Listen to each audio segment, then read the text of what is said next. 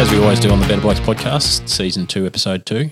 Jess, what one piece of advice would you give other people that are looking to be 1% better every day? I'd probably say just be a little bit more curious. So whether that's learning something new on YouTube or asking more questions to people who know more things about certain topics than you and what have you. And I think probably one thing that's probably stopped me in the past, and I like to try and do more, is I guess realise and be honest to myself as to how much I do know and how much I guess I should be I guess when that point of when I should ask more and that kind of thing, because I think we always have a little bit of a facade as to that we know certain things, and realistically there's so much knowledge to be learned from other people and other sources and what have you. So just having that curiosity and I guess almost honesty as well, just say, I should probably know a little bit more about this topic and go learn a little bit more. So it applies to absolutely everything, whether it's your work and mental health and relationships, so much. So yeah, so it sounds a bit like you just want to check your ego, stay a little bit humble, and just ask those questions to. Yeah, 100%. I think I actually had a real young kid come up to me, kind of recognised me through photography and whatever, and just blasted me with questions, and I was like. I actually had bad respect for him because I was like, I wouldn't have the confidence to go up to someone and just ask that many questions and whatever. And I was just like, mate, like, how good is that he just didn't really care about an ego or whatever. He was just happy to just sit in the slot and ask questions. And I was just like, cool. That's awesome. So, and it's funny because like that being curious is sort of, I guess, the crux of this podcast in a lot of ways. It's really having just guys give that sort of small bit of advice to other blokes to, or look, honestly, some of the people that listen to the podcast are female as well, so I shouldn't be gender biased, but like honestly, just that little bit of advice to anyone, and feeling like you can just ask those questions and you can be curious. And we just, last week we heard from Josh and he was talking about, journaling, and we asked him after the show, do your friends know that you do it? And he said no. And they do now. Yeah. But that's one of those things that we were sort of saying, like, be curious about your mental health and that kind of stuff, because it can obviously, it can pay huge dividends in just asking the question. 100%. How many times have we all been in a conversation where someone's talking about something and you have no idea what they're talking about, which is like a huge crux of this conversation, and you're just sitting there nodding going, yep, cool. Yeah, no, sounds great. Yeah. And that stops you from like diving deeper into that conversation or learning more about that topic or about that person that you're then having that chat with. Like, so it stops so many different things. So yeah, definitely, big time. Next question, who are you? Tell us a little bit about yourself. Yeah, Jess Bonde. Grew up on the Northwest Coast. Went to school here in Ulverstone, Devonport, and then university in Launceston. Graduated as an outdoor education teacher, but then realised I wanted to go do a little bit of travel first. So the idea was to go work on super yachts for 1 year. Ended up absolutely loving it and stayed there for 4, and then was like, I'm definitely not going to go back to teaching ever. So I then had a bit of a passion for photography. So I just started traveling and then taking photos, and then Instagram was becoming more of a thing. And then I kind of fell into this photography career, I guess. And then, ended up being, I guess, labelled an influencer and from building a following and that kind of thing. But, so now I create content for a lot of different brands, tourism boards, all that kind of stuff. So photos, video, also manage socials and stuff for other brands and that kind of stuff. That's probably about it. And how does your obviously the world of being an influencer or a content creator is pretty new. Like, although it's been around for a while, like it's still sort of a learning space for a lot of people. Back to your 1%er, how did you sort of adopt that curious nature to get into the game, and where did you learn and who did you learn from, etc.? Yeah, well, I guess even just with photography, like I hate being bad at things. So trying to like YouTube absolutely everything that I could about photography and trying to get better through that. And then again, like I had no idea about business. I was like 23, 24 or something, traveling the world in a van on absolutely no money, just taking photos of my adventures and then posting that. And then that was at the start of the whole van life craze and that kind of thing. And that started getting big, and I started getting big with van life and all that kind of stuff. So I guess I've totally forgotten what the question was, but I think that the curiosity sides of things was always like the photography and the travel aspect as well, like going to new places, shooting new places, getting better at that kind of thing. What was the question? Sorry. Yeah, the question was simply, and you're basically answering it right now. Yeah, on the right track, yeah. Yeah. How do you apply your 1%er to your daily life? So how do you apply that sort of curiosity to, you know, where you are like now and even in the past? Yeah, I guess it's always changing in the world of social media too. So you kind of like need to kind of keep your finger on the pulse and kind of adapt with the times and stuff as well. So, yeah, you kind of have to be curious enough to dive deep into that aspect and figure out what is trending and how do you stay relevant. Changes rapidly enough that you have to, exactly, stay curious. As soon as you go, I know this, it'll change and it's not relevant anymore. Yeah, you're toast. Yeah. Is it nerve-wracking waking up each day just knowing that, you know, it can be quick like that change, or are you on top of it enough that it just... To be honest, probably when I was starting, I was probably a little bit more nervous. Right now, I definitely know that I'm not on the pulse essentially, and I'm kind of making decisions within my brand and the things that I want to be doing to focus on those things I do enjoy doing more. So for me, I really love photography, like going out and shooting and creating like cool still photography, like makes me just so happy and it gets me like really fired up, whereas short-based video content does not. So obviously the whole world is going towards like reels and all that kind of stuff. So for me, it's not my passion. I can do it, but I know if I was to do it full-time and kind of like try and grow with that trend, that I probably wouldn't be overly happy. Suck the life out of you probably, doing something you're not really super passionate about. 100%. And I guess that's another thing that I've always tried to do is just chase that happiness and do those things that do make me happier. Sounds like your brand's now big enough though that you can sort of set your own themes. Yeah, to a degree. Like I think that you still have to play the game. I think that's one frustrating thing when you are a content creator / influencer, whatever.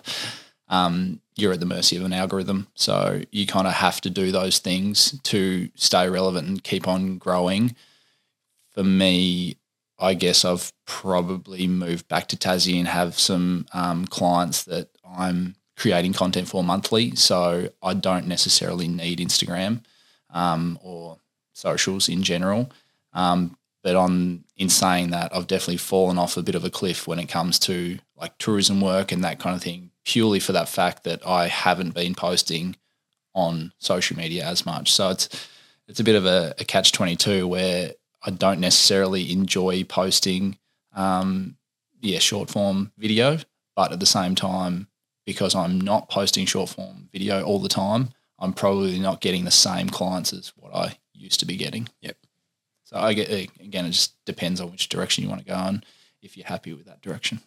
Pretty good. You've stuck to your guns there on what you want, and you've just made that work. There'd have been some crossroads where you could have gone down that path because it might have been financially better, or it might have been, at the time easier. Yeah. But you've done what you wanted to do, and you've just gone ahead with that. Sometimes at a cost, maybe, but yeah, for sure. Not personally.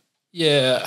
Well, again, that's the kind of the seesawing game of life, isn't it? We kind of mix that happiness and going and doing things for money. So trying to find that balance of what's going to work. Yeah.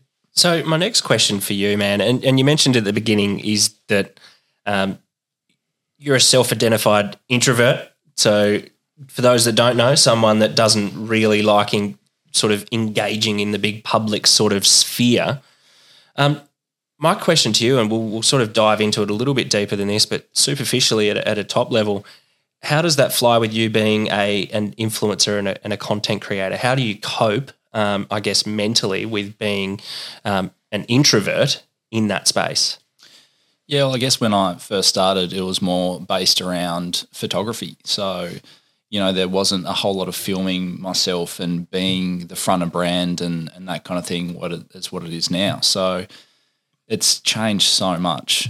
And realistically, like, again, when I first started, I could hide behind that photography aspect. I didn't have to kind of, be that face. So now it's changed so much that I guess, you kind of have to be a little bit more extroverted, and I can be extroverted if I try. It's obviously it's just draining. So like if I go and have a night out, I can be social and extroverted and whatever. But like my, I guess my battery life, it just gets drained pretty quick. So being social doesn't fill your bucket. That's how I put it, because I'm similar. I'm just like, I'd much rather be doing my own thing, but I can do social stuff. Yeah, just don't come out of it fully charged. Yeah, 100%. Whereas I could go for a bushwalk and take some photos and come back like I'll probably walk 22 Ks, but I'll be firing. So yeah, no, and back onto sort of that influencer journey, I guess, and the challenges. I know now you sort of look at some of the top tier, what I would say, the influencers, like your YouTubers, like your Peter McKinnon, your Matty Hapau, like those kind of guys. How do you feel that their sort of presence in that space has influenced the direction, or do you feel like the direction of that influencer space is sort of led by consumers? Good question. It's definitely shaped by the people at the top. When Peter McKinnon first came out, how many people had that same Peter McKinnon intro into like their YouTube videos, where everyone was trying to be like super cinematic and like all these like shaky camera movements being, swiftly moved into like the next transition sort of thing. So it definitely gets shaped by those successful people, which is not necessarily a bad thing. It's obviously people trying to keep up with the times and trying to be relevant. But at the same time, I think one of the things that probably not a lot of people realise when they're thinking of influencers is that quite often they're selling other people's products, and it's a fine line between, as an audience, we can always see through that bullshit if it's an actual product that they're going to use and they're actually genuine about that, or if it's just a case of they got thrown $5,000 just to go promote that product. Buy Raycon, yeah, 100%. So I think if you're coming up and you want to be trying to do this, I guess one thing I would highly, highly encourage would be to create your own products and push your own stuff, build that audience around you, and they'll relate to you and they'll love you for that. And by essentially keeping to your own products and selling those, they're going to support you and buy those products. Because the moment that you go down and, you've promoted 25 different products in the last year, when you go to sell your product, it's like, well, how do we know that this is something that you're actually passionate about? You could be, it could be just the same as, the last bag of toilet paper that you're actually trying to sell. So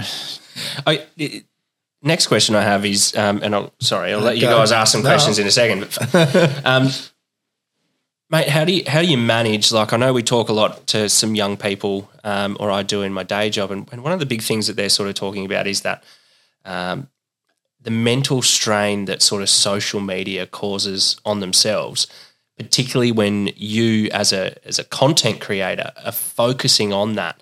How do you manage the mental strain of content perhaps not performing as well as you would have liked, or is it always just a smash hit, everything you make? And how do you manage that mentally? I guess you still have to stay true to the things that you want to create content around. For me, like, if I can go out on a hike and see some epic mountains and have hopefully catch epic light, and I'm shooting that, then, some people will love it, some people won't. But if you're then building an audience around content that you don't necessarily love, or you're kind of building or creating that content for someone else, and then it still tanks, like, that's when it sucks, because you've gone out of your way to go create this content for someone else that hasn't fulfilled you, and then it's gone shit. And then again, you're not getting that fulfillment there. Whereas even if you have a piece of content that you absolutely love and it tanks, who cares? Like, you've created that and it fulfilled you at some point, you know? Yeah. And there has to be, like, I wanted to dig a little bit more into, you know, we hear it all the time that so many young people today, like when you work in the career space, they want to be influencers. Not often enough do we hear enough, and like, not asking you to throw like shade at the space or anything like that, but we don't hear enough of the hardships of influencing and what it actually means to be a content creator. Like, is there anything that you could share in that sort of light? Like, we always hear how great it is to be an influencer, and we see them all in Bali doing all this amazing like travel photography and stuff, but what's it look like on the ground? Yeah, I mean, it's so different for absolutely everyone. I mean, no matter what you're doing, you're always going to be making sacrifices at some degree to do things that you love, or, you know, things that you want to be pursuing. So for me, when I was first living in a van, traveling around Canada and the States and Europe and that kind of thing, I think I was like on about like $1,000 a month. And that included food, fuel, absolutely like everything that I was doing, like parks passes, like adventures, everything. So that's absolutely no money by the time you pay for fuel and that kind of thing.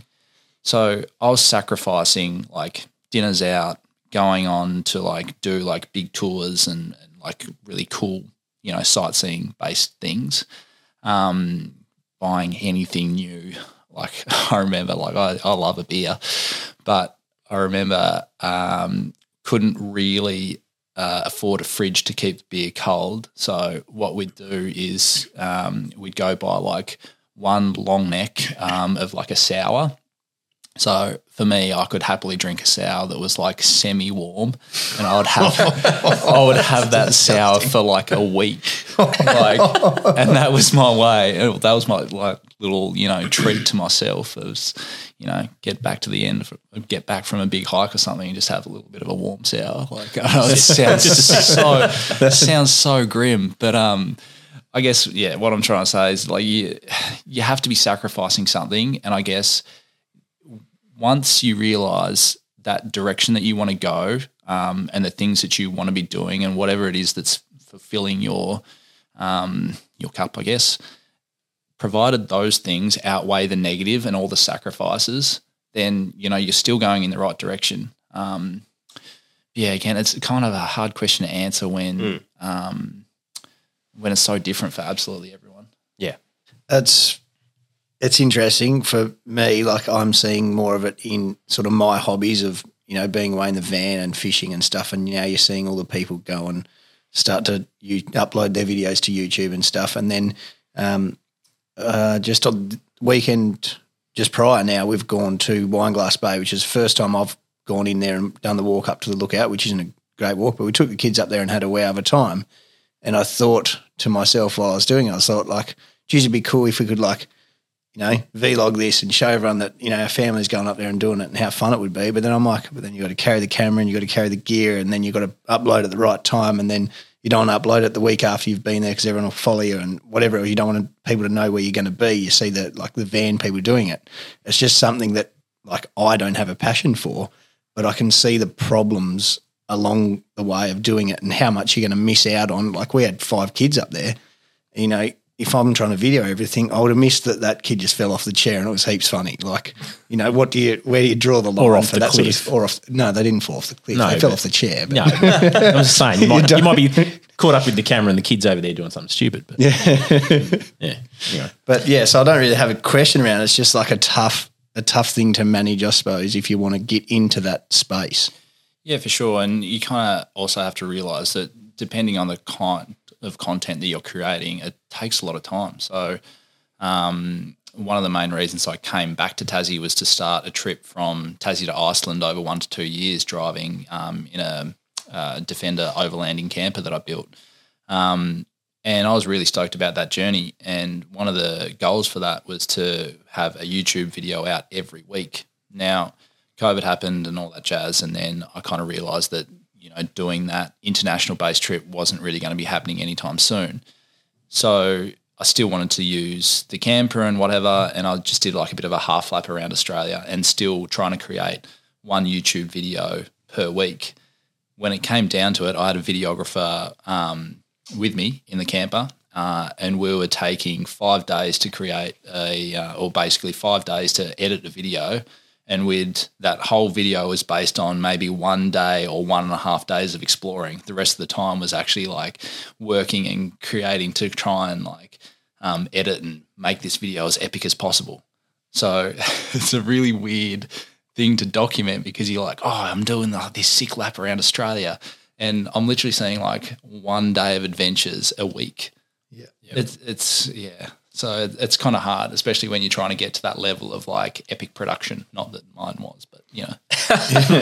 And look, I was watching, mate, from down here in Tassie, and pretty jealous on the trip. But with that and that sort of understanding of it takes so much time, like what do you do, like given your lack of time, to look after your own mental health? What are some of the things beyond that being curious and whatnot that you do to look after Jess?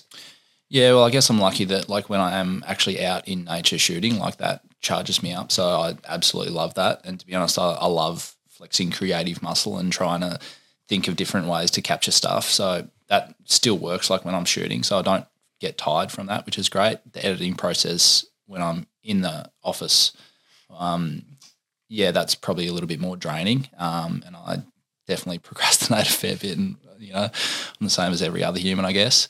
But I also gym a lot. Really enjoying like CrossFit and just going and moving my body and lifting heavy things to try and, you know, just forget about other stuff.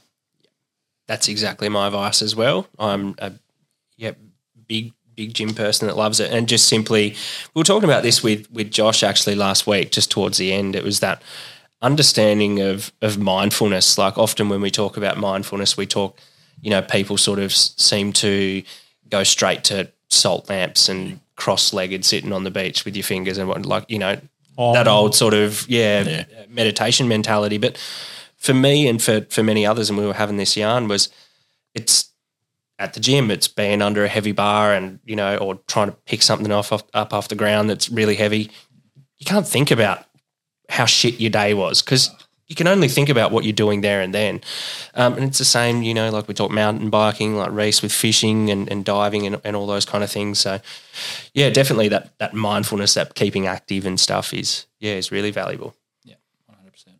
Half the time with CrossFit I feel like I'm dying, so like I really can't think of anything other than survival. Yeah, 100%. Too true. Very good.